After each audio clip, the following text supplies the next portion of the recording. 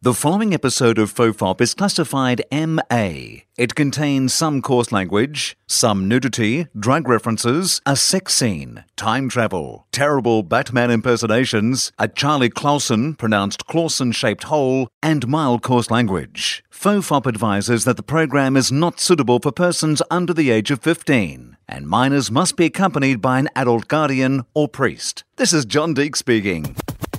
There hasn't been any great advances in prison rape or space travel.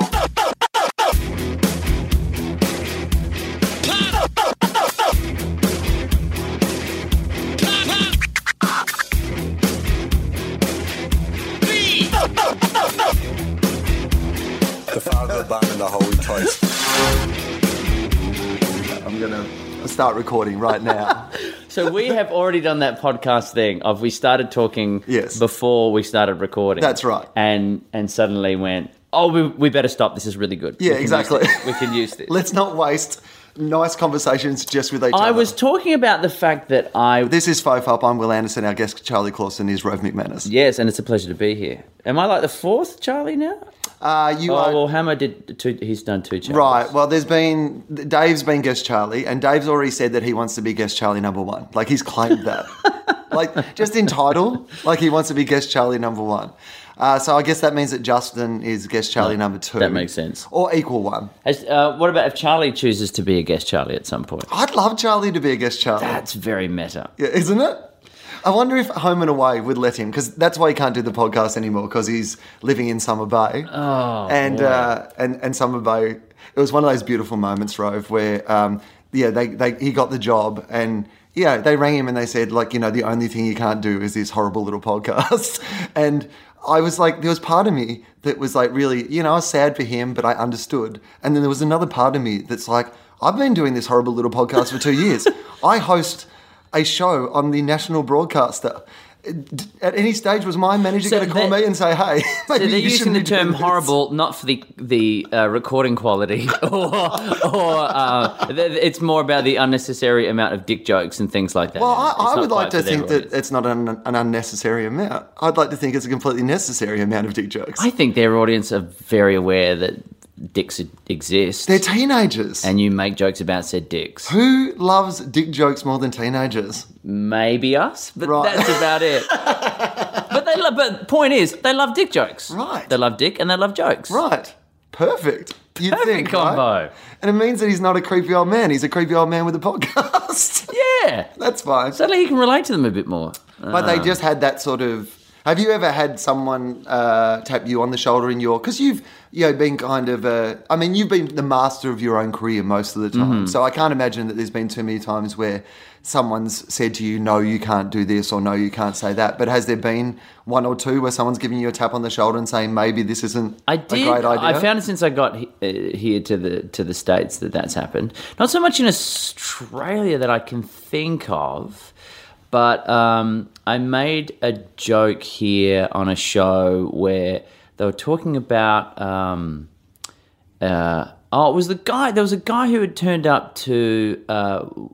I think when Obama was trying to get elected, right, during all the campaigning, and he turned up with a gun, but it was legal because the state he was in, he had it exposed. It wasn't hidden. So the law says, so long as people can see that it's not a concealed weapon, you're allowed to walk around with it. To be honest with you, like I'm more terrified of people who have guns on their belts. Because if they have a concealed weapon, I can't see it to be terrified. Yeah. But if they got it out and about, I'm like, oh my God, that guy's got a gun. Like, I will walk down the street. If I know what every person is thinking, I would never leave the house. Oh my God, no. That's the equivalent of what it is. It's you walking around going, I own a weapon and I'm really happy to use it. I'm really happy for you to know. Here it is. I have a gun. Yeah.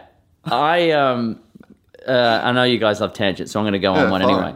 So I once was walking down the street and... it was late at night by myself, and there was a guy, this is in Australia, a guy walking towards me, big sort of hulking guy. Mm-hmm. And I saw literally him coming. hulking. Yeah, like he had purple pants on and they were ripped. He was on his way there. It was the old school white Bill Bixby. I like to think more he was hulking up Hulk Hogan style, just... Another tangent again. I've shared an airplane, not seat, but I sat next to the TV Hulk Lou Ferrigno. Is that right? He is all elbows. Oh man! And how do you tell him? Right. Hey, buddy, give me a bit of elbow rest. You don't want to make him angry. You don't make him mad at all. So this guy's walking down the street, and I'm looking at him and going, all right, is he going to try something here? Is he going to pull a knife? Is he going to try to rob me or beat me up or something? Mm-hmm. And so I start in my head going, right, if this is going to happen, what am I going to do? Okay, well, I'm shorter than him, so I could just kind of punch him in the stomach. That'd get him down pretty quick, right. And then that's going to bring him down to my size, and then I could just kind of, left, right, uppercut kind of thing. So that in my head, I'm playing out the scenario of this is how I'm going to protect myself. And the guy's walking past, and then just kind of looks at me, and then recognized me and said hello, right. And then just kind of kept walking. And I just thought, if he knew the whole time he was walking up to me, right. he's looking at me going, I reckon that's Rove McManus. Right. And I'm sitting there going... Whereas you're like planning out your moves. I'm going to fuck this guy in the gut, uppercut, right underhook, cross. Kick him in the jaw. So that's why I don't want to be out there knowing what people are thinking. So, I made this joke about the guy who's got the gun, the exposed gun. And I said, look... What's the big deal here? I mean, I think we're missing the point here. If you want to try to assassinate the president, just a quick, easy house brick to the head from the crowd is what's going to do it. No one's going to see that coming. Yeah. Turn it with a house brick, they'll be like, well, this guy's fresh off the building site to go hear the president-to-be possibly speak. And he tossed the brick at his head. It was like, you cannot say that. You can't make jokes about assassinating the... I think it's actually, you could be arrested as a terrorist. Yes. I think in essence, I was seen as I was making a threat against you were giving people tips. Yeah. The people would just be like, hey, whatever happened to Rove? Oh, he at Guantanamo Bay. That's where he is now. I mean, it was a great joke, but, he just didn't know. So that's probably the only time someone kind of went, you know what? But I don't think I've had any... I did have... Does that technically mean that when you go through American customs and on that form it says, have you ever made a threat against the president? You have to now tick yes. Yeah. Comedically. I draw my own little box that says sort of, and then tick that. I've been Wikipedia'd at the airport going through, because you get your customs check, and I don't know what you put on yours. I just put performer because it's very generic. As when they say what's your job and occupation. So I said performer. And and I was by myself, and the customs guy said, "Oh, well, so what do you do?" And I explained to him, and he's got on Wikipedia. That's our coffees. We're recording this relatively early in the morning. No, not relatively early. I say 10. It's comedians. That's relatively early. That is relatively early. After Oscars night. So the guy's got on Wikipedia, which, as anybody would know, Wikipedia is grossly inaccurate. Like, everybody's very, very aware of that. So my biggest fear is he is going to make sure I am who I am by asking me questions off the Wikipedia page. Right. So do I lie to a customs officer and say, yes, I am David Hasselhoff's cousin? Right. Because that's on there. Yes, I do. Right. I am one of the only people in Australia who are registered to collect the very rare blue-tailed kangaroo, which in reality does not exist. So do I lie to the man, or do I say, actually, that's all incorrect? That's Thankfully, he let me through. That's one of those amazing things. Imagine if you got kicked out because you didn't know one of the lies about you on Wikipedia. And then just quickly trying to go, how quickly could I find someone to get in touch with David Hasselhoff? Right. Just in case they call him. That's really funny. Unless the odds are he's the next guy in line and goes, no, you're not. Oh. Or he gets kicked out because they ask him about being your cousin. And he says no. Well, I'd be maybe doing people a favour. Who knows? I say comedian on mine because... Oh, but isn't that like a can of worms? Well, don't they just go, tell us a joke? They do. That's exactly what they do. But because, mostly what I'm doing is being a comedian, I always feel like that's probably the most honest answer. Do you have one up your sleeve? Do you have, well, here's my customs one-off joke? No, my standard approach is I've learnt through a lot of international travel that it is not a good idea to joke around customs officers. Which is like a joke in itself. That's yes, good. exactly, which they all kind of appreciate. And, I do my sort of little best, I'm contrite and I would never joke around you, sir, because I know. And that normally gets them off the case. But I've had a couple of people who, the funny thing is that, like, they're asking me about, where can I find your clips? And, like, blah, blah, blah. And I'm starting to panic a bit. I'm like, well, there's some stuff on YouTube and, like, you can go to my website and check that out and that sort of thing. And then afterwards they'll go, cool, I'll have a look when I go home. I'm like, I thought you were quizzing me about coming into the country. Oh, but you don't know what... But they were literally just like, you're a comedian, I'd like to check out your stuff. Well, half the time that you sit there going, is this a trick question? Is there Right. a trap? Am I about to walk into something where they go, aha, you don't have the right work papers, or you're not meant to be doing what you're doing here?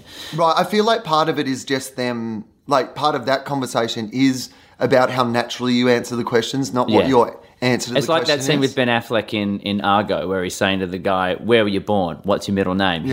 He's an American spy. Kill him. Boom, you're dead. Yeah. That's what it's like when I go through customs. Yeah. Hasselhoff, yes. Blue cat kangaroo. Sure. Jerry, I don't know. Is that my middle name? Let's say that's what it is. I once got pulled over by the cops walking home from the Esplanade Hotel in St Kilda in Melbourne, Australia.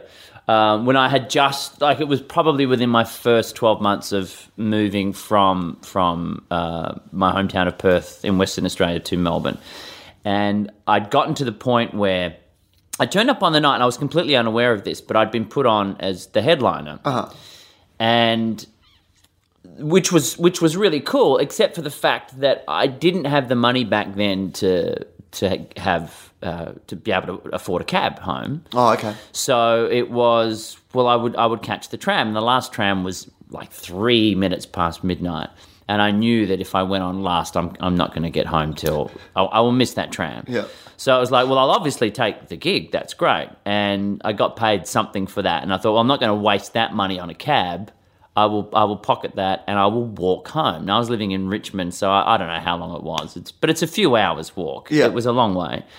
So I'm walking up Chapel Street, the main sort of, there's bars and restaurants and clubs to get myself home. And at one point just stopped out the front of a nightclub that had all these photos out the front of people clubbing inside. And I thought I saw someone I knew in one of the photos. So I was just sort of stopping and having a look, and then kind of got stuck looking at all the other pictures. So I'm by myself, and the cops have pulled up. And they said, what are you doing? I said, I'm just looking at these pictures. I'm not throwing a brick at the president. Yeah. Well, I mean, Hasselhoff. And they said, well, what are you doing? I said, going home. And they said, where from? And I said, the Esplanade Hotel. And they said, well, why were you there? Had you been drinking? And I said, well, no, not really. I said, I've been doing a gig. Like, just holding off saying what I was doing. And they just kept, well, what were you doing there? Yeah. What was the gig? And eventually I said, it was a comedy gig. Well, were you getting up? Were you performing? What were you doing? I'm like, why does this even matter? And eventually I said, yeah, I was doing a stand-up gig. Oh, so you're a comedian? I said, yeah. They said, tell us a joke or we'll arrest you. And I said, I'm in my early 20s. And I'm like, I don't know jokes. I kind of just know routines and stuff. And they said, you're fine. Don't worry about it. And he goes, and he said, there's no jokes about police, are there? And I said, absolutely not. No. Absolutely not. And he said, good. And then they went to take off. I said, just one thing. Can you give me a lift up to Richmond? And I said, no, we're not allowed to do that, and drove off. But I was so frightened. Tell us a joke or we'll arrest you. I got pulled up by the cops. Plus, I was doing a lot of prop stuff back then. I wouldn't have to get my bag out. Okay, let me get set first. You're like, I also work with another guy occasionally. Yeah, he's not here. I'll give him a call. Look, we will wait. Okay. We'll wait. Sure. Yeah, okay. You guys want to radio it out? Got to set up this puppet thing. Right, but trust me, it's good. Worth it. It's a really good bit. I got pulled up by some... I guess it was a couple of years ago. It was back when I could still run. So I was going for a jog, and... it was near my house in Sydney, and So I'm up on the hill and I'm pausing up the top of the hill just to like have a breather, you know, and the cops have pulled up and these guys have pulled up in a plain car and said they're cops. Like they've pulled down the window and gone, hey, what are you doing up here? And giving me a bit of attitude. And I'm like, oh no, just going for a jog. Because I'm thinking at the time, it's just dickhead blokes being dickheads. Yeah. Right, it's a plain car, there's no siren. Like, you know, they've just pulled up. I thought they pulled up first to get, like, you know, directions or something. And then suddenly the guy's going, what are you doing here? And I'm like, well, I'm going for a jog, you know. He goes, well, we're police. Where do you live? And I'm like, well, I'm not going to tell you where I live. Like, I live locally. Where do you live? He said, we're police. I'm like, you're not police, right? Then he's, like, showed me, like, a badge. Like, he's gone, well, what about this? And I'm like, come on. Because We've all seen how this works. Right. The whole time, I'm like, this is... Like, either it's guys taking the piss out of me or it's, you know, more nefarious stuff than that. Yeah, but it's not fucking cops, right? So the whole time I'm just like... And because also I've been jogging and stuff, so my brain's not exactly where I thought it was going to be.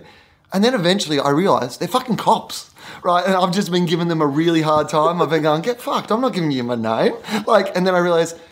I thought I was being jovial or at least like... And then I suddenly realised, oh no, you've just been telling cops to get fucked. Like, that's what you've been doing. Is that seen as well, you haven't done anything wrong, so you can't be resisting an officer, I suppose. Right, but when you suddenly realise, oh, this is the real deal. Holy shit! Right, this is not the place for jokes. No, I've had. I think the thing was, I was lucky that I think it was quite obvious to them that when I realised that it was a real thing, that I'd like to think they'd get that a lot. Right? Well, maybe next time they'll be a bit more upfront. Yeah, with, right. Here's the badge. This is a real badge. But they also probably didn't like. See, in my head at the start, I thought it was just dickheads making fun of me because they knew me. So they wouldn't have had that context at all. So they would have been a bit like, why is this guy like being quite so defensive? Like about because I'm just like. Just getting mouthy. I was getting mouthy. Why not? There's something in me that anytime I think, oh yeah, you know, I'll not break the law, like I'm not going to rob a bank or stab a person. But there's no one in the world who doesn't break one of the laws. Like, there's no one. Exactly. There's no one listening to this. There's no one on this planet who has not at some stage broken a law. So I think that we all have... And whether it be as small as, you know, you pocketed a packet of chewing gum in a shop somewhere, or I can quite clearly see that light is about to turn red, but I'm going to take it anyway, or whatever it might be. Yeah. I mean, there are things, Rove, that are medicinal in one country and illegal in other countries. Exactly. I mean... But there's something in me, like whenever the occasion presents itself where I'm in that situation where there's an authority figure, and usually police, like customs and people like that, I don't know. For some reason, I sit there going, I know I haven't done anything wrong, but just with cops, right. if you've been stopped, it's usually because there's something, and you just... Well, I guess even when I was a kid and it gets told, you know, you have to go to the principal's office... And sometimes it would be, because something good has happened and right. they just don't want to single you out in front of the class because you would get beaten up afterwards for being a nerd. Or if your parents say, you know, go to my room. It's just that thing of... just by the way, I love the idea of a school that when something really good happens to you, takes you out of class and says, look, these really good things happen. Yeah. But for your sake, shh. I'm saying that like it actually happened. This will be terrible for you. Yeah. And no one will believe you if you tell them. What? And your parents won't love you. What are you talking about? Why is what is horrible? This gift? This is terrible. This doesn't sound like a good thing. This is horrible. But, yeah, whenever I feel... I just realise, I have not got that in me. Whatever it takes to have to be that person to overcome that fear of getting caught, right. I don't have that. Very rarely I will walk into an entrance or something where... You know, you didn't have a pass, but you just kind of talk your way in, or your name's not on the list, or like something like that, where you kind of and you get that adrenaline rush of we did something really wrong.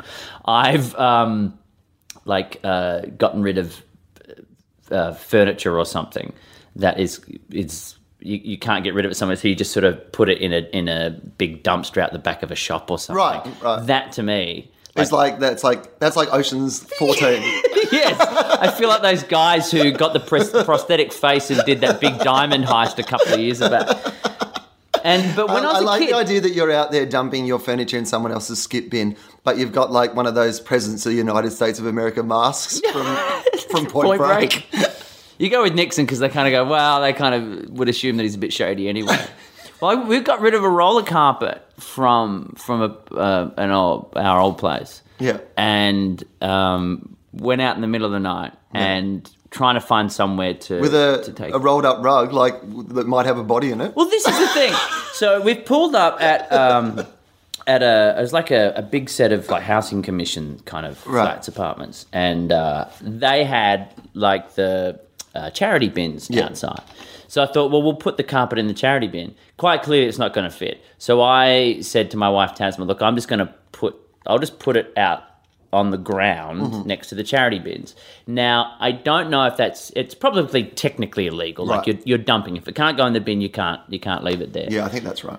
But in my head, I'm going, but someone will take this. It's pretty good carpet. Right, it's good carpet. And it's there, and like someone in the flats or in the area will take it anyway. Or if not, maybe whoever does come and empty these bins goes, well, we preferred if we didn't, but we'll take it. Yeah. But she said, I look so... It's because she said, you look like you're doing something wrong. Right. Because in your head, you know you're doing something wrong. So I've gone, I'll take care of it. I've opened up the back of the car. I've taken the roll of carpet out and just dumped it and come back. She said, you were looking over your shoulder. She said, you made it look like there is a dead body in there. So if anyone was driving past, they will actually stop now because you're making this look worse than it is. And I'm going, no, that was great. Yeah. I was really good. She said, you were not good. That was really, really bad. You might as well have just been yelling, nothing sus, over and over. There is nothing in this rolled up carpet. What? But there's not. Yeah, then why did you yell it out loud? Because I was telling the truth. I have not killed somebody and rolled them up in this carpet. What? Is he... Why are you pointing it out? Is he saying that because he doesn't want us to think I don't know. Like, I don't know if this is... It seems suspicious. Should I do something? Is this like a... But if he has, why would he be telling us? Right, exactly. He's a master criminal. He wants us to think. Oh, he's gone. Oh, he's gone. But I had a moment when I was in high school with some friends. We went through... a phase in our early teens of over a couple of weekends when we would stay at each other's houses, or I would go over their place. They had a bus shelter up the road from them. Yep. And one of those sort of pathway alleyway things that leads between one street and the next. Okay. So it's a main street and then this sort of alleyway thing that you can walk through to get to their street. So we would use the alleyway to go up to the bus shelter. Right. And because it was an old school concrete one so it was solid, but they used to cut little circles in so you could look through to see when the bus was coming. So we would sit in there with eggs at night, and when cars would come past, we would throw eggs at the cars. Yeah. Good, clean fun. Right. Well, until someone dies. Until someone dies. Yeah. Well, we're throwing them at the side of the cars as they go past. I like it. Not towards the windscreen. No. And it's after the fact. And and usually someone would miss. They'd go over the top, or you'd hit a wheel or something, and it wouldn't be victimless crime.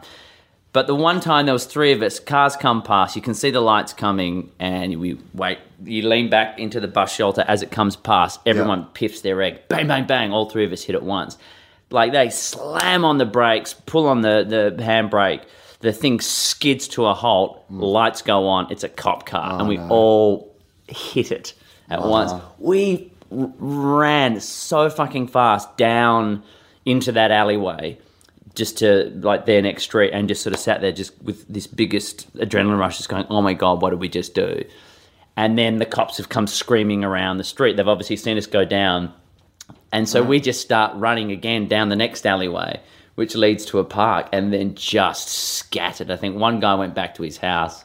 Me and this other guy I just remember lying down, lying down on the ground, like in this long, long grass, just seeing this big searchlight going over the top. Like Joanne Lee's. I know exactly how she feels. Yeah, right. My hands might not have been tied behind my back. Well, but what you don't know, Rove, is that earlier on that day, one of the cops had showed the other cop a photo of his family and how he was only one day away from retirement, and that egg hit that cop. One day to go, right? Oh, right. One day. Just this image of him with this yoke coming down his face. I just like the idea also of the cops getting out of the car and being armed just with bigger eggs. Like that would have. Well, if we had walked around showing that we had eggs, that's fine. then it would have been okay. Yeah. Look, walking around with a carton of eggs under your arm. Well, I mean, I'm being very open about this. I've not brought concealed. A lot of people are saying that you should ovum only be with able to me. have 1 or 2 eggs, not an entire carton. You Yeah. know? Why do people need an entire carton of Well, eggs? what we should do, Will, is give everybody eggs. Right. The teachers should have eggs. The kids should have eggs. Everyone should have eggs. Then you'll be safe from eggs. Then everybody's safe. Exactly. Why would we all use eggs if everybody had eggs? There's no way. And what if the guy coming into my house has like an ostrich egg? Yeah, right. And I've only got a little chicken egg. Right. Well, I need to have a big ostrich egg as well. Exactly. God, imagine getting hit by one of them. That'd be painful. I like that because it's a metaphor for something else. It's very clever. Do you think people... I like the idea that someone didn't understand that. And they were like, where are they going with this egg thing? I don't understand. This is stupid. Oh, wait. Hey, only yoking. Da, da, da, da, da, da. I got in trouble for a gun thing. Well, not in trouble for a gun thing, but I've been doing some touring of different places in America. So I just had a week in Minneapolis, and then I just did a week in Denver. And pretty amazing for a start. Like, you should, if you ever get an opportunity to go out and do those sort of shows. I haven't done Denver, but I have done Minneapolis. Minnesota's very nice. I like Minnesota. Wow, like Denver. I was saying to someone last week, and they're called the Great Lakes for a reason. I don't know if this is this is both a comment on my Australian career and also a comment on how good they were in Denver. I had more standing ovations last week than I've ever had in 18 years.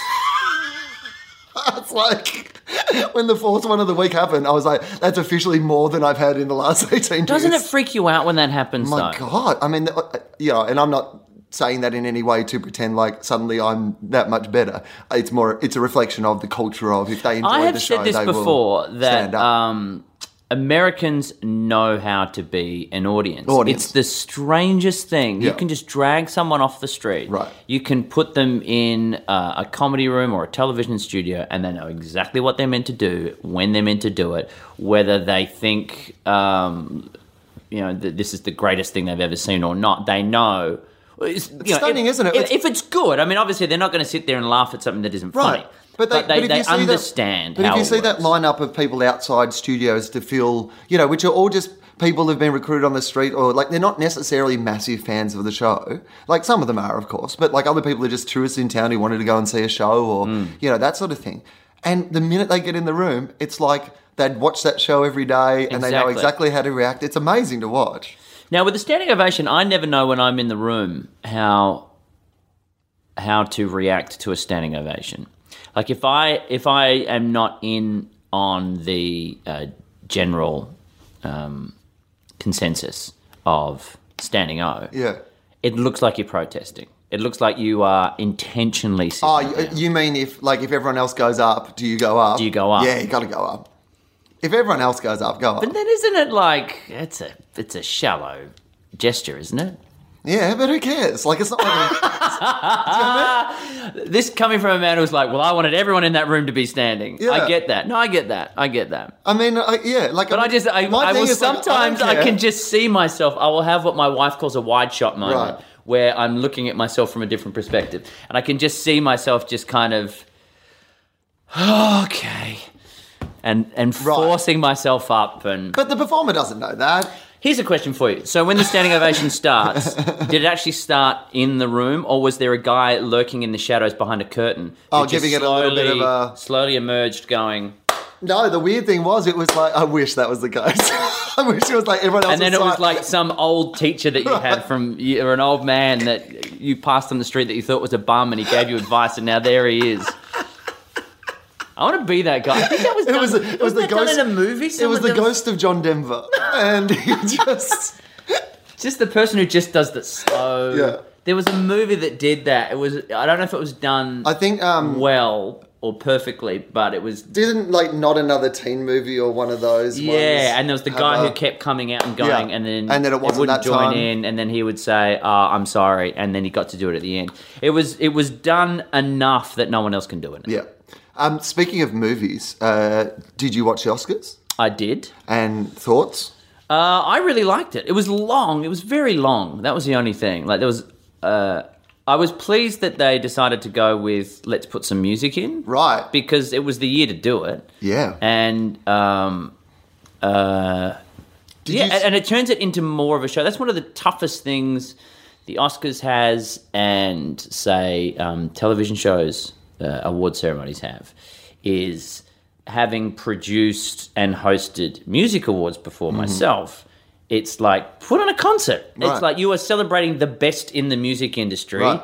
Put on a fucking show. Play the songs. It's like you'll have the best concert in town. How do you do that for television and film? How do you go, all these great moments that we saw during the year, how do we convey those? We can't get them to play the scenes out live like they can at... They should. Yes, they that should. That would be great. Why not? Would that not be great? Well, that's what they do for the... That'd be particularly great if they then nominated, the Avengers and The Dark Knight Rises, because that would be tough shit to act out on stage in front of everyone. But it makes me think that it would be like watching the Spider-Man Broadway show and someone will get hurt. Yeah. Like there will be some stupid stunt where they'll go, the bit where you're climbing out of the big pit, do that. And then he falls. Or they have to recreate the Bane breaking his back bit. I know what podcast I'm on.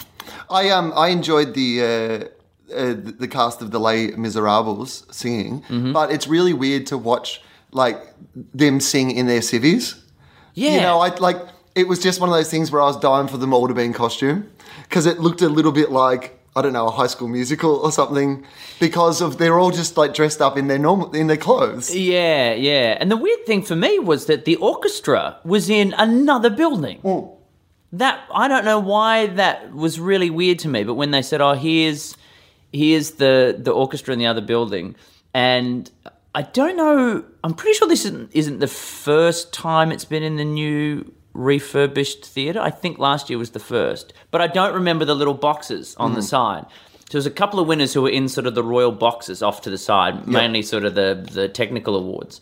And they would win and they would sort of come down. In your box tech. And you're thinking, when you turn up and they go, right, Mr. Nominee for sound editing, right this way. And you're like, here we go, down the front. Right. Hello, De Niro. G'day, Daniel Day. And then they go, now off to the left. Yep, excuse me, pardon me, excuse me, Salma Hayek, excuse me. And then still going, yep, sure, excuse me. Sorry, seat filler. Keep going. And then they move you up to a little box, you go, right, well, it's been a pleasure being nominated. Yeah. And then you win. That's like, why would they put you in... They might as well have you in the nosebleeds or something. Right. So there was some genuine... It would have been nice if they'd put them in the box and then just given them like a flying fox rope and said, look... But then one of the guys came out who won for I think it was Best Editing. He won for Argo, I think it was.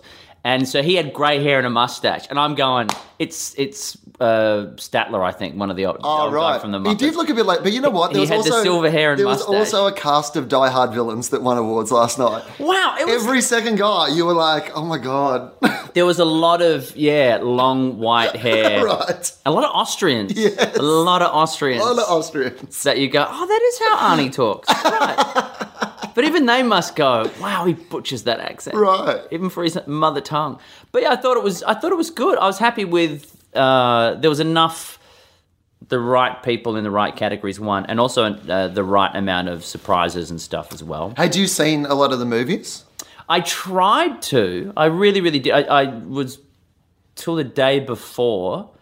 I saw on the Saturday. I saw Silver Linings Playbook. Okay, so that was the only one. I hadn't seen them all, but I'd tried to see just about everything else. Right. So, firstly, I think that people from Amor were staying at this hotel. A lot of Frenchies. I saw this morning. I was having breakfast surrounded by French people, and was one guy feeding a woman with a spoon? Yes. While she was dribbling. It might have just been a woman who had a stroke. It might have actually just been a woman with a horrible affliction, and you're like, "Hey, congratulations!" What? That's so cruel. No. Well done. Your family must be proud. Stop terrible. sobbing. Stop crying. It's like a greater night. You look fantastic, by the way, considering last night. Yeah. You upset? You're disappointed? Right. Did you meet anyone famous? I think they were all having breakfast this morning. And so what did you like? What would have been your best film for the year? Did you think they got it right? Argo was very good. I would say I think Argo deserved to win, but I reckon Les Mis was one of the best films I saw this year. Is that right? That has divided people, Les Mis. It has divided people.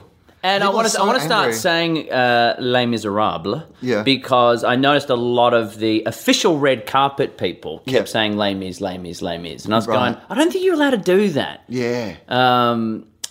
You can't, when one of the other movies is nominated, you can't sort of, you can't just call it Silver Linings, or you can't say LOTKR. They're talking like they're, Maybe they should tweeting. Maybe they should just do that. You can't say that. You can't say, and I'm looking forward to J Hud performing later on with the cast of Les Mis. Good to see DDL doing such a good job in Linko. Yeah. In Abe. In Abe. Honest Abe. But I'd seen Lincoln. And what did you think of Lincoln? Let's talk about Lincoln, because I've tried twice now to get through Lincoln and haven't got right through it. I think DDL is fantastic. Yes. And also a professional cobbler. I think we should always remember that. Yes. He's a professional cobbler. Yes, he is. He went away and he did a cobbler's apprenticeship. He's so method that even when he's a cobbler, I he does still an don't know apprenticeship. that he doesn't get the elves to do it in the middle of the night. I'm just saying. I wish he made his own shoes for last night. That's what I would asks like him to that. say, right? I wonder if anyone asks him that at all. At least you'd think if someone's shoe broke on the night, they'd be like, if Jennifer Lawrence had her spill and broke her, maybe she did. Shoe, you'd hope the DDL would just rush Kristen over. Stewart was hobbling like she'd never worn shoes in her life. Right, that was a bit weird, wasn't it? Well, apparently I found out afterwards she had turned up in crutches. Right. But part of me feels like you should either wear the crutches or just take off. I don't know. Maybe she wasn't even wearing heels. Maybe it was she's got a dicky knee or something. Yeah. It's like you need to come out and just say it's okay. Right. I've got a sore knee or I've got a done me hip or something. Yeah. There's like the two worst possible people to put together is Daniel Radcliffe, who's so enthusiastic about everything, and Kristen Stewart, who looks like she couldn't care less about whatever it is she couldn't care less about anymore. Right. I don't think she could even care about that. She is just whatevs personified. I enjoy the fact that there's no good reason she's even presenting at the Oscars. She was in the most terrible film of last year. I get it's the young vampire and the wizard child. Right, we get that. But Daniel Radcliffe is like a walking emoticon. He's just got a permanent smile on his face. He loves it. He should be. And she is bored by something that she shouldn't be at. Yeah. Yeah. You've invited her in for her to hate it. Yeah, so that was the weird one for me. But I watched Lincoln, and I think I just got to the point where I was about midway through it, and I went, yeah, I get it. It's good. Yeah. I don't, I think I know how it ends. Right. And vampires. And then he hunts them. Yes. It's very, very good. It's a big twist. It's like watching From Dusk Till Dawn. It'd be you nice think it's going one way, and then... It was, what was the one thing I was thinking about last night? It'd be nice for... how nervous Daniel Day-Lewis must have been going into the theatre, just constantly looking over his shoulder. I was pleased that he... That's how method he is. Yeah, it's the one time Lincoln went into a theatre and came out a winner.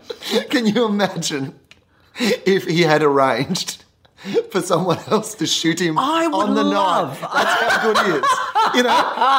This is how into method he is. They should take it off him. He obviously was not committed enough. Right. No, I would love that he would Tommy win Lee it, Jones. he would get shot, and then they'd have to give him another one just for being that good. That's even better. But the or at least an egg. An egg to the head. So Sally Field was saying that he would communicate with her during production or in the pre-production period as Abraham Lincoln, but via text message, where you kind of go, well, how does that work? You can't do that. It needs to be carrier pigeon, or it needs to be ye oldie style telegraph. Dave Anthony was telling me a very interesting story about Giovanni Ribisi, and he played a person with Down syndrome in a movie. I love it already. And he, his method, so he, like, you know, for the whole time he was making the movie, like, you know, essentially, you know, acted like he had Down syndrome, which is already... Like when you get home? Yeah. But even weirder, apparently his wife and kid came and visited him on set, and he still acted as if he was, like, how do you explain that to your kid? Like... That's crazy. Do you know what I mean? Like, when the wife and the kid are there, surely you just... I don't know how I'd go with that. I'd like the experience of working with someone like that to see... You hear stuff like that all the time. Right. And I'd really like to experience what that feels like. But at the same time, I think it would get really tiresome very quickly. We... Well, I know that... I can't believe I'm about to... Bradley Cooper is going to play Lance Armstrong, they say. And you know, Lance Armstrong is arrogant and sort of, you know, self-involved and narcissistic. What happens with the Bradley testicles? Cooper... What happens with the testes? Imagine if he's method. Go hard or go home. You've just got to... Live strong, Bradley Cooper. Do you want the Oscar this year, Bradley? Drop the trousers. Here's how you get an Oscar. Pants down. One testicle. Get it removed. One nut, give him the award. Exactly. Give him the award. Right? Because I've had He's the gone experience... the one nut. That's when you really... I've had the experience, and I can't believe I'm making this link, of working with Gary Busey. Okay. And I equate that to being very much like that, where I was so glad that I had the experience of seeing full-blown Busey. Right. But never want to have to go through it again. Yeah, because it's like... Is it just like, a nightmare? Here's the way I summed it up. Yeah. It was like we had a dangerous animal on set, and you spent the entire day making sure it didn't eat anybody. Right. Like, you may as well have been shooting with a tiger or a bear that is trained, but you are on edge the whole time because they could bite someone's face off. And, like, would he literally bite someone's face off? Do you think? Probably would. He probably would. Like, is he just nuts? Or is it, like, partly a character thing that he does? Or an art experiment? Or a... You know? Well, when I first met him, he was waiting around on set to shoot something and wouldn't do anything, like wouldn't go into makeup, wouldn't do anything until I turned up. And I wasn't necessarily going to be interacting with him in this shot we were doing. But I wanted to be there. So I had to go from our production office to our studio to go and see him.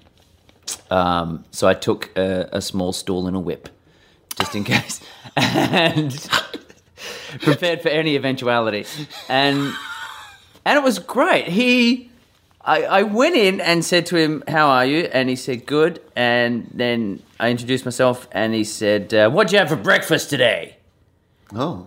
And I straight away just went, "I love this man." Right. And so I told him what I'd had for breakfast. What and then was he that? told me oatmeal. I'd had porridge. Yeah. Porridge? Yeah. You're a porridge person? Yeah. Really? It's good. How do you have it? I have it, I put a little bit of chia seeds in it. Right. And let it soak for about half an hour or so. And then I just eat it on its own, and I put a scoop of chocolate-flavoured protein powder in it. Right. It's really nice. Wow, that sounds like prison food. And I have the same thing every day. Really? I have it every single day. And it's good. You look good. Except on a Sunday when I'll eat pancakes. I feel like this is the thing that I should be doing. Except it sounds terrible. But what do you do? Because you're always... I don't know. You always look on a great... You toe a really wonderfully fine line of looking healthy or ill. Right. Like, it's like depending on the tan or something. Like, it's almost like depending on what you're wearing and do you have stubble, or have you got a tan and... I agree. What have you got? There's some days I look at me and I'm just like, oh, do you have a terminal disease? Were you in a mall? Is that Once. I'm like, you know you're not in a good place when the cast of a mall look at you and they say, "Are you all right? Are you, yeah, look good." They're all at breakfast going, "Were you in our movie?" It wasn't even the cast of a more. It was a woman with a stroke was asking me if I was okay. Are you okay? Is it okay doing that voice? I don't know. think so. I'm still trying to work out what accents are okay to do. None. Okay, so you talk say. to me. So you say. I like it. I'm in. This is a great conversation already. You say. Let me see. Okay. Well, me so horny. Not good. No. Terrible. You could do some kind of. That's my ringtone now, though. Yep, sure. I've just taken that You grab could out. do what else? I'm trying to think of what else you could do. Okay. Well, so but you could. let's talk about the ones you can do. Well, this is what it comes down to. So I can be playing a video game. Yes. Where there's a little guy going, "It's me, Mario." Yeah, you can do that. Oh, that's okay. That's okay. You can do. I don't think you could do that. I think that game. Could do that. Okay, yeah, in context. Yeah. You could do. I am an obnoxious French person because this is how we speak. Yes. You're like, yes, You can do that. That's right, they Yeah. do. No, They you can. do. You can definitely do that. But you throw in suddenly a bit of I am an Asian person. No, you can't do that. No. You could do a very snobby British person. Yes. No, that's it. I do a British. So it's European. You can get away with European. I do a British accent. Anybody can do Arnold Schwarzenegger, and it's Right. like, even if you're not anywhere It's near fine. decent, fantastic. You're allowed to do Arnold Schwarzenegger. You're allowed to do Europeans. You're allowed to do. I think you're still allowed. Is it a skin tone thing? I think there's some of that. I Indian, so you couldn't do Indian. No. You could get in trouble for Indian. yeah, I think Indian and Asian Yes. are considered for whatever reason racist accents. But I think you can do most other. Now, I'm not saying it's good or bad or Well, it's- but it's just I find it interesting sometimes. that It's completely it's not just a inconsistent. blanket. We can't do this. Right. You can't make fun of. Like I do an American accent in my when I'm telling a story in my act, and I do a British accent when I'm telling a story in my act, and I do a French accent which is meant to be Iraqi. But it's just, I've done that it's not before. why are you so angry? Yeah, What yeah, is I've it? done that. And that's fine. Everybody- that voice seems fine. According to the Western world, everybody in the Middle East has a very gravelly voice. Exactly. Mysterious. Where Middle are they? Eastern- Okay, they're somewhere in the Middle East. Okay, well then they must. You start down here. I don't know what is going on. What is this? Are you French? And it becomes I don't French. know. I'm not French. I travel a lot. I have a Mediterranean accent. Don't look up Wikipedia customs man. Is fine. It's fine. fine. So broken English. You have to speak broken English and a gravelly voice. So it's a fine line between I'm from the Middle East, but also Hulk, not like Smash. It's just that easy. No, hang on. Yeah, just that's it. any sort of. No, but I agree, and that's probably horribly racially offensive. So I don't think there is any. The weird thing is, I don't think there is consistent rules. You know, sometimes it's. Sometimes people argue comedy as if it's something that you can say this is right and this is wrong. Mm-hmm. There would be heaps of audiences that you could play where you could do those accents and the audience would not think that Correct. was racist. That is They would true. not think that is. And they are, they could logically argue what we were just talking about, which is, well, if we can laugh at these ones, why can't we laugh at these ones, right? Mm-hmm. And you'd be like, well, I get that argument. But I wouldn't do an Asian accent. Yes. You know, because I know that my audience and the audiences that I play and stuff would, you couldn't do it and then go, now, here's my argument to justify that. Yeah, and I think it's also the context of it. If the point of the joke is this person does not sound like me, Right. how funny is that? Then I think you can't get away with it. If the point is you are trying to differentiate two characters in a story, Right. and part of the reason why this story works in the long form is there's a cultural difference. It's not, you could say, I had a cab driver and he was from India, and you could do a very racist, very Right. stereotypical Indian voice. Yeah. Is the point of the story that he's from India? If that pays out, then you could maybe do something to kind of help make that point. Right. But if not, why would you have to do that voice? Could he not be American, Australian, English, whatever? And I think there's a little bit of that in it as well. Of why are you using the voice? Right. What's the context and of are the people voice? laughing at the voice? Is the voice, Like, you look at Apu in he's The comical Simpsons. because Yeah. his voice is comical. Apu in The Simpsons, who's a very stereotypical character and voiced by a white man. Right.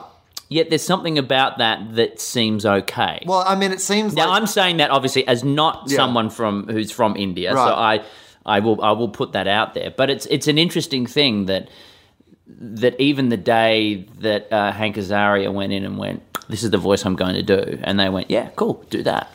Oh, yeah, and I wonder if at the time, I think at the time it was probably just acceptable to do that. Yeah. And over the years, what they've managed to do very cleverly is kind of make it a satire of that. Yes. But I think if you watched it at the start, it's a pretty straight, just sort of ahead parody of that sort of character. And also the then tricky they've thing done- of, well, you, again, don't want to play the stereotype, but you would say, right, well, if we're going to make a character who runs a 24/7 Quickie Mart, I mean, well, here, that's... in I a mean, very general sense. Yeah, no, I don't think that's even... But that's... You had to so tiptoe around that, which is why this is an interesting conversation. I know. Because what you're just saying is a lot of people who own those sort of shops here are Indian or from that sort of Exactly.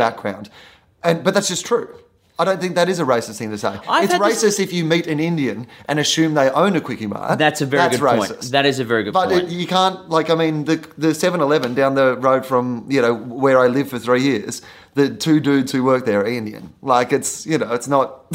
But you're right. There's something about that too, where sometimes you can kick yourself into going, "Oh man, am I racist in some way?" Or Well, I think we're all racist in some way. By the way. I don't know, and I sometimes question, well, is that racist? Like the term racist gets thrown around Right. a lot, and I see racist as being very hate-filled. There needs to be something in between. Yeah, like It's you racist. can fall into a It's racist-ish.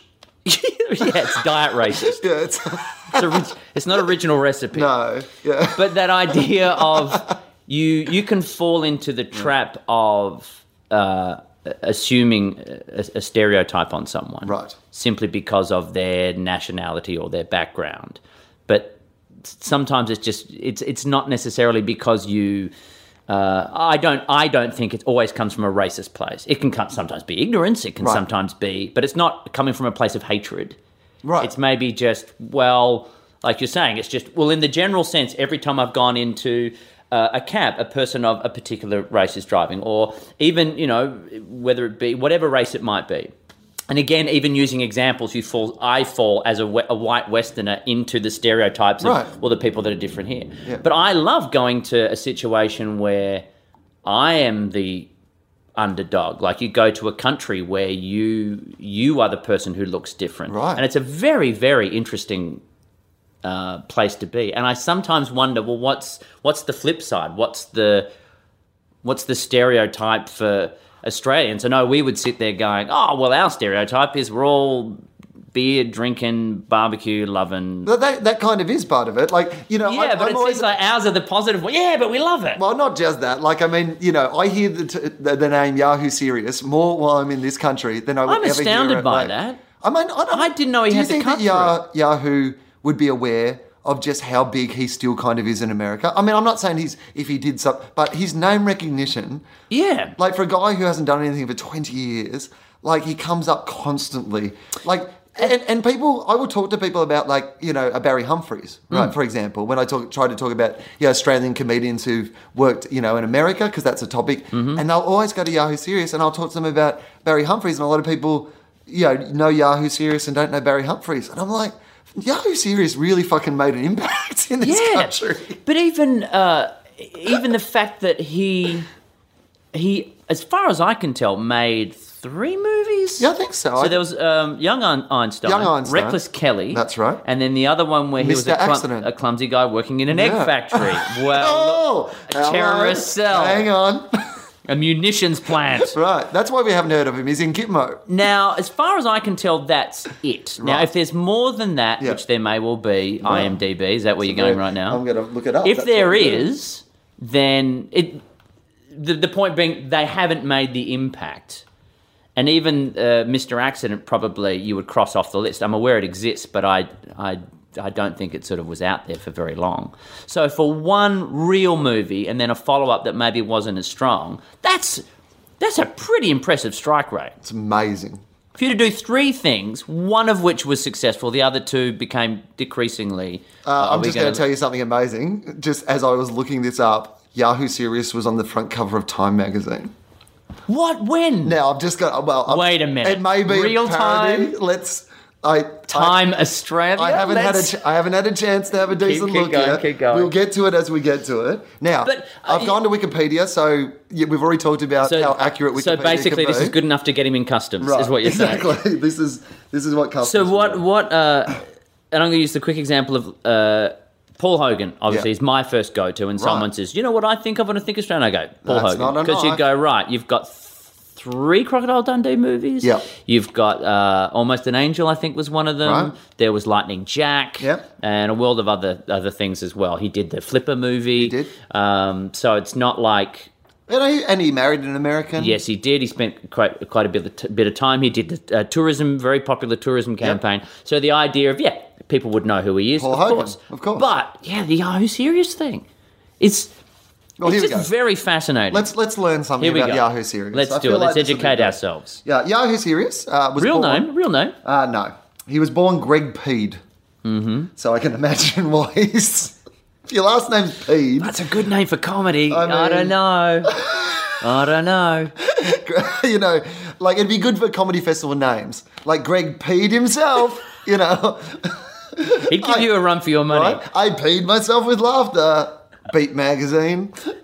So he changed his name by deed poll in 1980, though. So he was official. He was committed to that. I was going to ask you of that in 1980. Yeah. So this would have been prior to before his movie. So he was he was already officially Yahoo. He was like, people are going to need to know that I'm Yahoo Serious.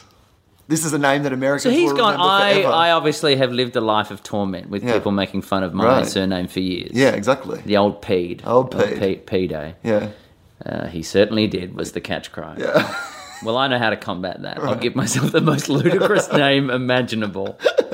What if he had 2 wheels of just random words that he spun? It was like purple spatula, pigeon diary, and he just kept spinning around. Hootie and the Blowfish. What? Oh, he went, that's it. And then, it's taken. Son of a... Damn. So Yahoo Serious, right. Okay, so he's officially Yahoo Serious. Because I was going to ask you about you going through customs. Because I assume that, like, on your Wikipedia page it says, like, Rove, but on your passport it says... Well, on my Wikipedia page, thankfully, it does say... Oh, it does say what your real John name is as Rove. well. Yeah, cool. So that's okay. I suppose that makes sense. So he is an Australian film actor, director and score composer. Best known for Young Einstein. In what year do you think Young Einstein came out? I want to say it was around that sort of bicentennial year, so I want to say around 88. Very good, Rove. 1988 it came out. There was a wave of nostalgia. Then Reckless Kelly in 93 and Mr. Accident. That was a while. In 2000. So that's a long time for a follow-up. So he still might have another one up his sleeve. You know, what year was Mr. Accident? Mr. Accident 2000. So, you know... Maybe just for the last 13 years, he's been sitting on... He's working in prime numbers. Right, yeah. 5, 7. This is the year. Now, he does... So he does composing? Yeah, one of the things... So he writes, directs, produces, stars in, and composes the scores for his movies. So he's like Australia's Clint Eastwood. Maybe he is the actual Yahoo guy. Right. Do you think... Do you reckon? Like he owns the web domain to Yahoo. All right. That would be fascinating. Like somewhere, as we mock Yahoo Serious, he's sitting on a big pile of He's in a castle gold. in the clouds. Just like... With the hair still out the way it was. He's dressed as the Joker on a huge pile of money. So where did he come from? He's one of those guys who seem to just... Right. Well, appear out of nowhere. Let's find out. Are we talking at this point? I want to bring up. Are we talking about Yahoo Serious way too much? No. Good. No, I feel like he gets referenced a lot, but we've never. We all assume we know everything. This is Yahoo Begins. You know what I mean? Like this is a gritty reboot of Yahoo Serious, and I want to rediscover him. So he was born in the Hunter Valley in New South Wales. Nice spot. Very nice spot. He went to Glendale East Public School, Cardiff High School. Worked as a tyre fitter to pay for his tuition. So he's like our Daniel Day-Lewis. Yeah. Daniel Day's off doing cobbling. Who's doing tyre fitting. To pay for his tuition at the National Art School in Sydney. Right. Oh, right. After being expelled, Serious co-wrote, co-produced... Is there a citation needed, Mark, after that? No. Oh, okay. No. It feels like he's been expelled. co-wrote, co-produced and directed his first film at age 21, a documentary called Coal Town, which explored the social and political history of coal mining. No one watched that, so he went, like- Young Einstein! You know what I need to do? Look like I've put my finger in a socket. Coal mining. That's a... Right. Just the day sat around going, right. You know what I think is lacking in the world of entertainment? Coal mining documentaries. Coal mining documentary. I can't believe they've skated over the biggest piece of information there, which is what did he get expelled for? Right. No information about that at all. Egg throwing. In 1988, Sirius co-wrote, produced and directed Young Einstein, an intentionally inaccurate movie. You know that's in there because so many people have said, wait a minute, This is not... Einstein was not Australian. Didn't grow up in Tasmania. They didn't have guitars back then. It's ridiculous. What? Georgie Parker didn't live back in that Mental day. as anything weren't even around in that era. He's not even really singing that song.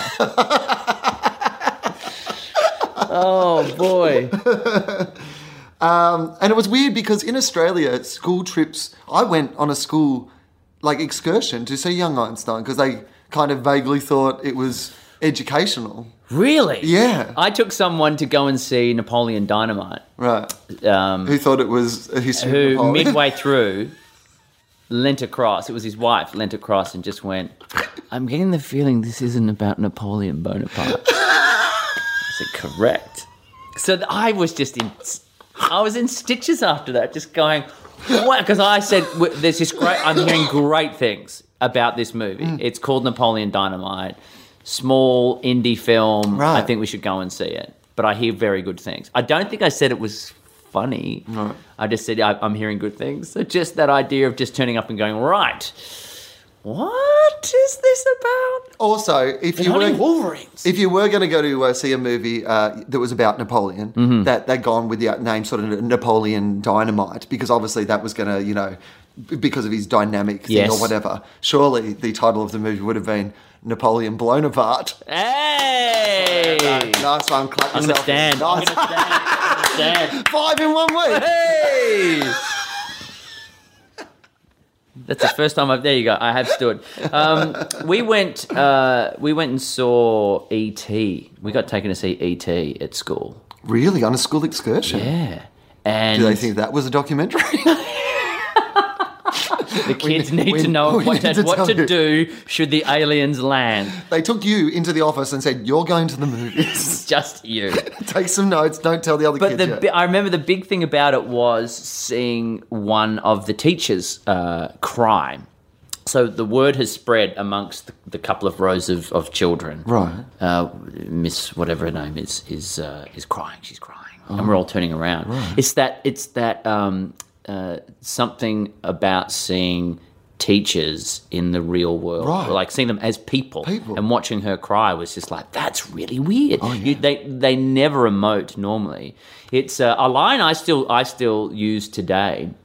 That Tina Fey wrote for Mean Girls, which was when they're out at the shopping mall and they see one of their teachers and it's a bit weird to them. And someone asks, well, why is that weird? And they said, it's like the phrase they use, and I use it to reference many different things. It's like seeing a dog walking on its hind legs. You know it's possible, right. But when you see it, it still looks a bit weird. Right. That's what they were talking about with regards to seeing a teacher out in their natural environment. And that's what this is like. Like seeing a teacher cry was really weird for a kid. You kind of go, that's not what they do. Right. They're not like humans. Not these days. All kids do is make teachers cry these days. And the teachers can do nothing about it. It's crazy. Well, until they get their own eggs. Yes. Then, as soon as all teachers have their own eggs, they will be back in charge. We'll get Coolio involved in the movie. So let's go through back to Yahoo. A bit of Yahoo. So he's written and produced and starred in that movie, which was a very big hit. And directed it. Yeah. Well, he can just live off that for the rest of his life. No wonder he doesn't need to do so much. Yeah, so a young formula in Tasmania who drives the formula E equals MC squared while trying to discover a means of creating beer bubbles. So he really went with the splitting the lager out in the process. I'm going to have to confess, I don't know that I've seen it. Have you not seen it? I don't think I have right through. Oh my God. I've seen it a bunch. Have you really? Yeah. I always think that I'm going to enjoy it more than I do. Like, I have this weird nostalgia towards it that I like, because I did enjoy it when I saw it as a kid. You know, when we went to the movies, it was fantastic, right? And so I revisit it every now and again out of this sort of like, oh, this will be, and then I'm like, this isn't that good. There's always movies like that every now and again where you go, like the original Superman was on the other night, and I recorded it, and it's just still sitting on my DVR because I'm like, do I want to watch it, or am I going to burst whatever tiny bubble is still there? Because there's part of me going, like, I remember as a kid just loving that movie. Right. And there's part of me now that is quite aware that it was the 70s and it was a very different time and a very different way of approaching the Man of Steel. And yes, there's going to be a bit of kitsch in it. So do I want to watch it and completely go, oh no, it actually doesn't hold up. It's really bad, even with all that taken into account. So it's still sitting there, and every now and again my trembling thumb will go to hit play on it, and I just go, no, not yet. I don't know if I'm ready for it yet. I have a dysfunctional relationship with the Die Hard movies. Oh, here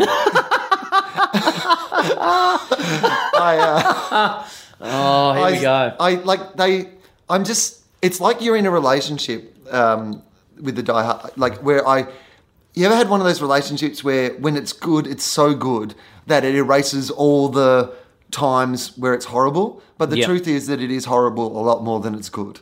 Yes. But you just sometimes forget that. But do you feel, using this latest one as an example, yes, is it like you are actually in a new relationship, but you're living it like you're in the previous relationship that you love? Because I feel like this latest one, and I haven't seen it, but just the premise alone and what I liked about the first and second is that this was a different script about it for a different movie. Right. And they went, if we make that lead character Bruce Willis, John McClane, we could make it a Die Hard thing, and that might give it a bit of an extra boost at the box office, which has worked. So is there that for a genuine aficionado? Is there a bit of, you're going to see a movie, it's not really Die Hard. You can have that in the title.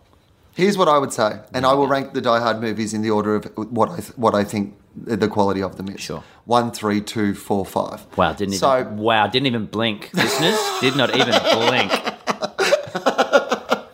But 3 wasn't a Die Hard movie either. 3 was written as a separate movie. It was a movie called Simon Says, and they made that into a Die Hard movie. And that worked. And at one stage, it was going to be the next Lethal Weapon movie. Crazy. Right, and that one worked really well. So I wouldn't say that that's, like, you know... So obviously they've gone, well, that works. Yeah. What else can we turn into a Die But Hard? I thought this one, I mean, it's entertaining enough. Like, if you like a movie where you just like seeing shit fucked up, like if you like going to I don't know that I do. No, I don't either. Like, you know what? It's really impressive that you can spend that much money on a 25-minute car chase, but... It's just, there's too much CGI and there's too much, like, you know... I'm going to say something very controversial, Right. but that's why I'm not a fan of the Transformer movies. Oh, no, I can't watch those films. I call it the Super... It's like I'm having a stroke. It's Super Supreme In fact, Pizza. there was a woman at breakfast this morning who'd just seen the Transformer movies and she had a stroke immediately. But it's Super Supreme Pizza. There's so much on it and so much going on, you end up going, this doesn't really taste like anything. Right, I agree. And look... But here's the thing, it's my own fault. Like, the last Die Hard movie wasn't good. Why did I go to this one thinking that it would be good? Because you don't know it like I do. Right, that's what I was like. I was like, it can be so good, though. It can be so good. We had something once. When it works so well. When it works so well that the second one, which isn't a great movie, is a movie I've seen about, I reckon, 30 times. Because I think that there's just so much goodwill in the second one. Yeah, from the first one? Yeah. The first one is so good that you're willing to see him kind of belt through a less good movie because you still love the character so much. And 3's really strong and 4's horrible. But there's got to be something in... I often wonder about that. Like, nowadays it's probably very different, but I think there was a time when movies were made just with the idea of it's a movie. Right. Whereas now you are initially signed to a 3-picture deal. And if we can shoot all 3 now, we will to save ourselves money. So there's a sequel regardless. It's just one of those things you just kind of go, like when they made the original Die Hard, what is great about it, it's a fantastic original idea. Right. Ex-cop trapped in, Alan Rickman, great cast. But you know what? Like, it's still vaguely believable too. Yeah. Like, it is vaguely believable that he could rescue that situation, and that's what we all kind of liked about it. But like this one, So then when you go, okay, now we have to do a second one. Well, geez, it's the character's a lot of it, Right. but also the premise, the situation that we've set this up with is also a major part of it. How the hell do we do that again? Okay, it's not a runaway bus. It's a runaway boat. Speed 2. And then you go, no, it's not. It's not. Sorry. Well, I full marks for trying. I mean, you've got to give it a crack. What else can you do? What can you do? Oh, well. But that was the whole thing. Was like, I think Speed originally was like, it was Die Hard on a bus, and then everything like That's how it was sold. Right. That was the big thing. So, I think with this one, there's just that point where, I mean, don't get me wrong, love the poster, Yippee-ki-yay, Mother Russia, great. That great actually tagline. that got me. That was almost. I was worth like, it. I will almost buy a ticket for that. But alone. then there's that whole thing where he's in Russia, like. Did we know he had a son? I mean, they give enough of that. Okay, sure. So he's in Russia. He's in Russia. Of course, he's in Russia. But here's the thing, like, if you're in Russia and you're a cop, you can't actually just stop people's cars and like get them out of the car and Yes, then you go can. and take that Yes, you car can. and drive it over other cars. Have you been there? You've actually just stolen a car. Like, you're not a cop. Like, I know in the other ones there's at least a kind of pretense of like, well, he's a cop. Yes. He can grab a car and he can shoot people. But he's actually just in Russia murdering people. So what? So he's Do you know gone what I mean? from Like- crawling through air vents Yeah. in this wonderfully covert, surreptitious, Right. sneaky kind of way It's the biggest chase scene you've ever to seen. now I'm going to just be a one-man wrecking crew. Right, across Russia, like Across driving Russia. on top of people's cars, like murdering people. Like, because that's what it is in that country. He's not a cop. So he's just murdering people. Imagine all the dashboard cam footage that Right. there's going to be of John McClane driving around They're Russia. bad people, but he's murdering them. Like, in the eyes of any law, he's murdering people. And there's no justification that you actually just can't go around and murder people. And he's really racist to people who don't understand American. Like, he yells at people for not understanding what he's talking about. I'm like, Does well, he you're in put on Russia. does he put on a slightly racist accent? And does it count because it's Russia? Well, it's all right. We're not sure if we like them anymore. His partner is Yakov Smirnov. Did I even say that right? I think so. He was Russia's Yahoo Serious. I really loved the meteorite that came down into Russia. Well, were you across it? Do you know, like, the story? Because I've heard a lot of... As in what it actually was? Yeah, what it actually was. And Well, apparently there was a larger asteroid that came through that everybody knew about. Yes. And everyone was kind of too busy watching that, and then this one kind of Just came in and snuck in. burned out. And apparently it happens quite a lot. Right. But they burn up far earlier in the atmosphere than this one did. Right. But But it killed people and stuff. No, I don't think it killed anybody. right. There was injuries. Okay. And there was destruction, but no deaths. Right. Which is why we can enjoy it and laugh about it. Beautiful. I hope I'm right. But it was the fact that nobody in all the dashboard camera footage seemed to really care. Like, and the fact that there was so many people, no one was sort of filming it on their phones. It's all this dash cam stuff. So then, obviously, I started looking up. Well, how does then Why do they have dash then it all cams? comes out, and Right. I'm sure everybody's seen the footage by now of the people who fake the accidents, where Yeah, they that's just right. walk out and just do this big over-the-top fall across the front of the car and then Yeah. pretend they've been run over. Yeah. I didn't realise there was this fantastic money-making scam going on in Russia. Well, that and apparently a lot of corrupt police as well. So they have to, like, just film everything at all times. Yeah, it's true. It's nuts. Yeah. Yeah. There was no And- police in the Die Hard movie. And there's horses walking across pedestrian crossings. There's cows falling Right. out the back of trucks. There's tanks Yeah. in the middle of the road. Yeah. I have to go there. Right. Don't. It's terrifying. I, Someone will kill you. I wonder if the Russians are going, this was like an incredible secret we Right. had. Like, this place is just... It's Grand Theft Auto Right. every fucking day. I mean- with horses. Yeah. It's like Grand Theft They Auto. drink a and lot of Twister. vodka.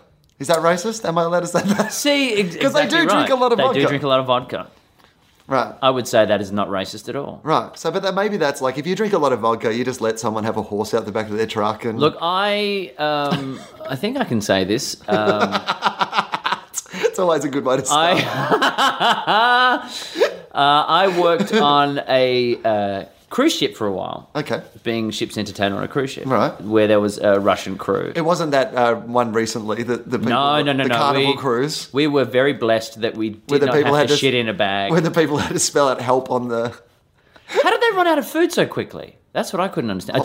Did it spoil or something? I don't know. I guess maybe they How did we get into shitting in bags? Why can't you just go over the side of the ship? This is what I don't understand. You're not trapped in a building that you can't get out of. Do you think it's people like just... you were on a ship surrounded by water. We're shitting in bags. Right. Why? Yeah. Why are you shitting in bags? Right, and also maybe even like there wasn't even a problem with the toilets. Like people were just like, oh no, this is what we heard we had to do. Are you shitting like in a bag? airplane toilets where it just sucks straight out and gets pumped into the ocean? Surely you can go over the side. Surely you going can go over the side is better than shitting in a bag. Like how are you trapped on a cruise ship when that's the intention of a cruise ship? Right. You get on and you stay on for the designated amount of time. So there's food and entertainment. You can gamble. You can see movies. Right. There's water slides. There's aerobics. There's shuffleboard, cockboard. There's cockboards. Wow. You just lay it out there to get it on a tan. Right. It's just a little cockboard. a little cockboard. Would you like the cheese platter or the cockboard? The cockboard. The cockboard.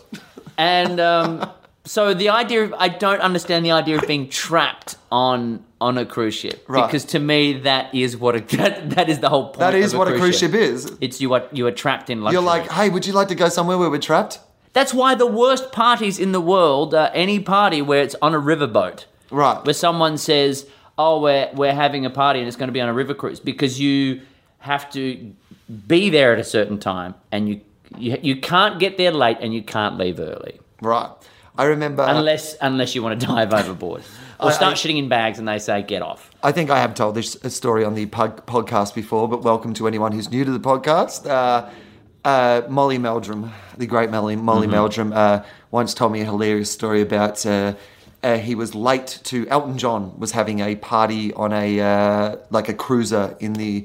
And this was like in the 70s, back in the Elton John hedonistic big party sort of Elton John days that, I don't think any of this is litigious. It's all on public record, what was going on in those days. So they're having a party on a big yacht out in the middle of the harbour. But Molly was late to catch the yacht, That right? doesn't sound like Molly Meldrum at all. So Molly's down there waiting to get a water taxi. And the local sort of water police come by on their little boat, and they recognise Molly because Molly's a big star in Australia. And they start talking to him and ask him what's going on. He says, "Well, I'm meant to be out on this, on Elton John's boat." So they say, "We'll give you a lift." Molly's like, "Oh, fantastic!" Right? So Molly goes out to Elton John's boat in a police boat. What? Right? Yeah. Hundreds of thousands of dollars of drugs got thrown over the side, flushed down the toilet, because everyone thought the cops were coming to raid the party. That's brilliant. So Molly's arrived like, I'm here, and everyone's like, oh no. The party just died. But the highest fish in history. They had a great time. Out in the middle, everyone found Nemo. Nemo could not shut the fuck up. Would not shut the fuck up.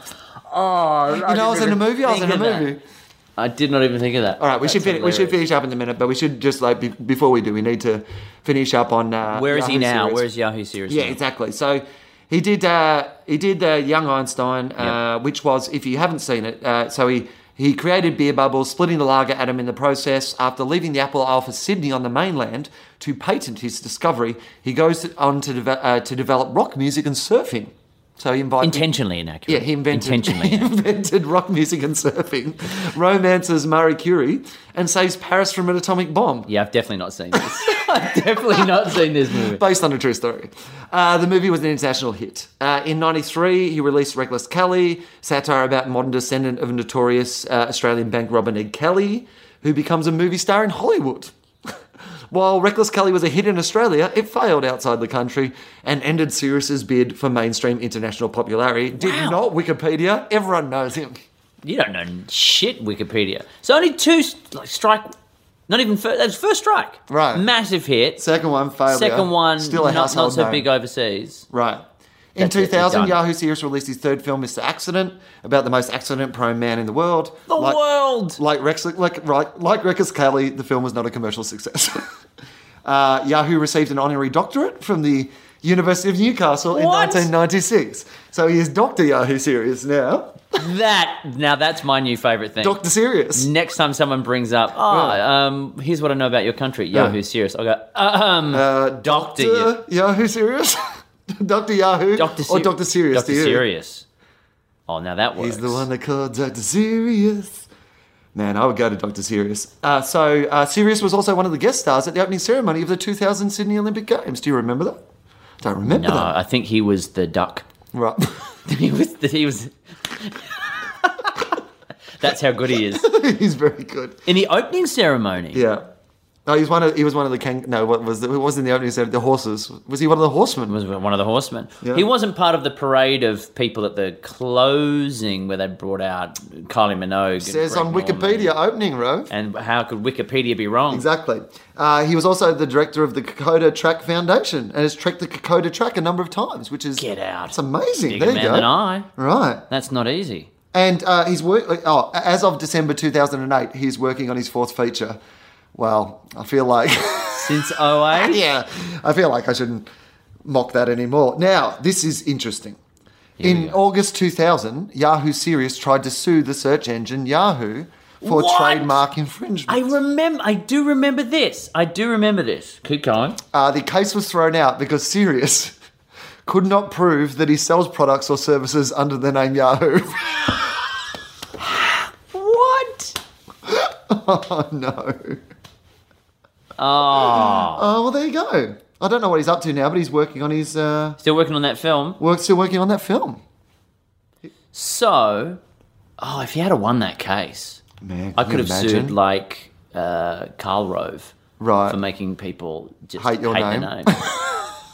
I get a lot of angry tweets from people. Oh, who think you're Carl Rove? Who just go, at Rove, hey man, you need to rethink some of your thinking. And I'm like, wow, okay.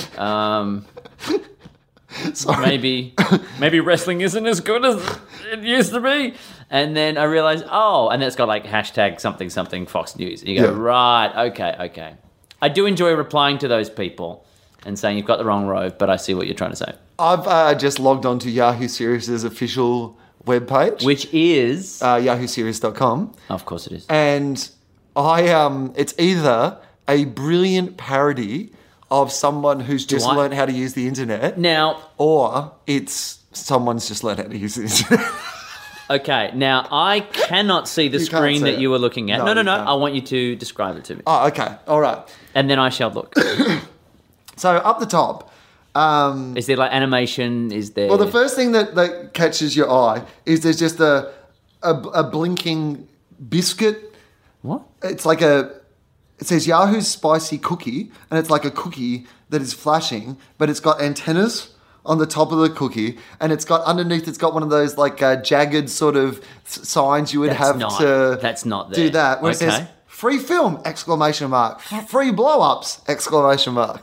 So you'd think maybe it's a parody. Is that selling the new movie? Can't Is he quite in a tell. crazy cookie factory? So, then there's a thing that says do not click here, exclamation mark. Yahoo! Then there's like, You be cray. so up the top, there's like yahooSerious.com, but the Yahoo's in blue, just in weird, like whatever the typing would be if you just typed Is on it the is it a page. very engaging font? No. It's a font that would have Dear, come dear. loaded into the computer font. Probably Comic Sans or something. And then, aesthetic. maybe it is. And then it's pink, serious, and then the .com is in big puffy letters. What are you doing? And then the Yahoo has a little flash under the double O. He's got it flashes up his mouth underneath, and then like his hair up the top, but they just flash intermittently. Then underneath that, he has three screen grabs of the posters of his movies, my but they're all God. tiny and not really good ones. And then there's the design for his Australian flag he came up with. He came up with the design for the Australian flag. Well, no, he's got his own design. And Because there was a time where we were looking at, Right. will we get a new flag? I feel like it is I don't know. It's so Okay, now right. it's been described. Yeah. I'm going to have a look. Now you can have a look. What is that flashing biscuit thing? That is... Oh, Yahoo. Oh, you forgot to mention, by the way, the animation of the 00, I should say, in Yahoo has been turned into a little smiley face. Oh, yeah, that's what I was trying to... that was what I was trying to describe, but couldn't describe it animates to you very well. A mouth underneath and hair. Yeah. Right. It's... oh, God, I'm not really sure. But it looks like it was created when the internet was invented. It feels like something... It feels like Russians. It feels like Russia. It feels like Russians should be behind this. Is that racist? And no mention of the doctorate. I find that very interesting. I know. That's a sorely neglected part of the page. That's true. It should say Dr. Yahoo Serious. Dr. Serious. Surely they could put the doctor in the same wacky fat font that the com is. .com is. You could do something with that. You could hang a little animated stethoscope off or something. All right, or a finger going up an asshole or something. I feel like that's a good note to end on. What, the finger up the asshole? Yeah, it's always a good way to end. It's hard to know where to go on from there. Well, I tell you what, we've learned a lot about Yahoo Serious, if not anything else today. Yeah, no, I feel like... I think it's very important. Oh, no, I absolutely agree. I think that, it's been... well, I didn't know he was a doctor. His name recognition is still really big. I can sleep a lot easier at night. And the fact that there's still a chance of a fourth movie. Right. And it seems to be about the Kokoda track, so I'm assuming it's going to be a bit more... Or something to do with cookies from outer space. If it's not that, I've just trademarked that. Cookies from outer space. That's fucking mine. That is mine. Oh, I always love when we wait till the very last moment to come up with the name for the episode. This one will definitely be Cookies from Outer Space. And the best part is you have to listen all the way through. You can't go, I've had enough of this, and then leave. Yeah, Cookies from Outer Space, a Yahoo Serious / Rove McManus joint production. Dr. Serious. Dr. Serious. Dr. Serious. Next time you're going through customs, they're like, says here you're making a movie with Yahoo Serious? Yeah, put it on Wikipedia. Yeah. Can someone out there make that happen? Currently working on the film Cookies from Outer Space with Dr. Yahoo Serious, in brackets, citation not needed. Yeah. Well, you can use this podcast as a citation. There you go, citation needed, and then it links to here. Yeah, brilliant. Rove, thank you so much for being part of this. Thank you. Do you have anything you want to plug?